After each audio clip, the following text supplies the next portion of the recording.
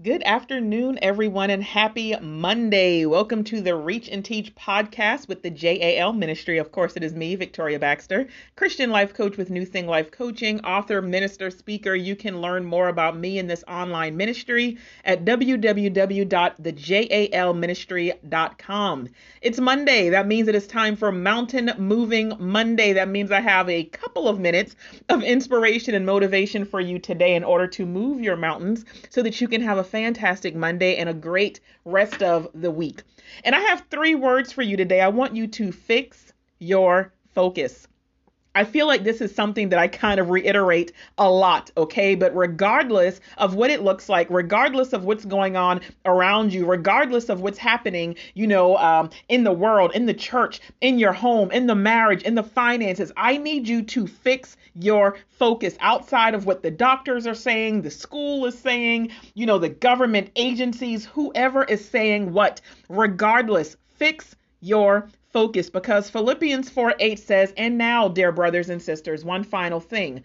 Fix your thoughts on what is true and honorable and right and pure and lovely and admirable." It says, think about things that are excellent and worthy of praise. And then we have even back in Philippians 3:12 through 14, Paul says, "I don't mean to say that I have already achieved these things or that I have already reached perfection, but I do press on to possess that perfection for which Christ Jesus first possessed me. No, dear brothers and sisters, I have not achieved it, but I focus on this one thing, forgetting the past and looking forward to what lies ahead. I press on to reach the end of the race and receive the heavenly prize for which God, through Christ Jesus, is calling us."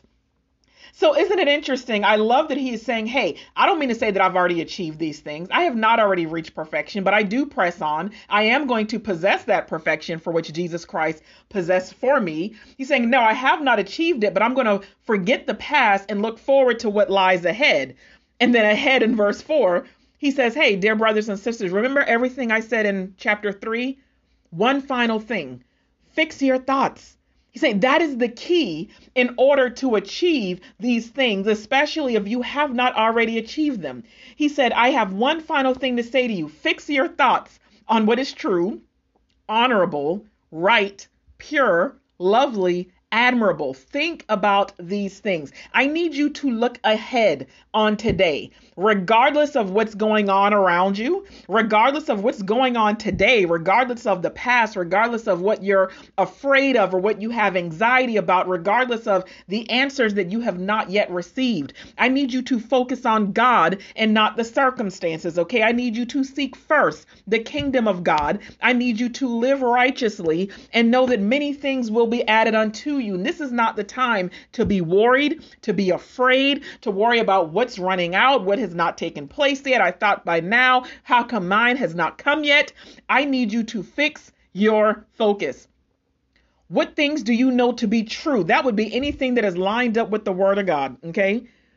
Anything that is lined up with the promises and the word of God, those things are the truth. And I promise you, whatever you are going through today, whatever you have on your mind right now, there is a scripture in your Bible that will reveal to you the truth about your situation, reminding you about who God is, that he will do what he said that he will do, that he can do, that he never fails, that he will do exceedingly and abundantly beyond more than you could ever even ask, think, or imagine, that he is not man that he shall lie, that he created so many different things. He created you. He knows you. He loves you. He has a plan for you. He wants you to prosper, that he owns cattle on 1,000 hills. There are so many different promises, and you need only to focus on what is true and not your circumstances, okay?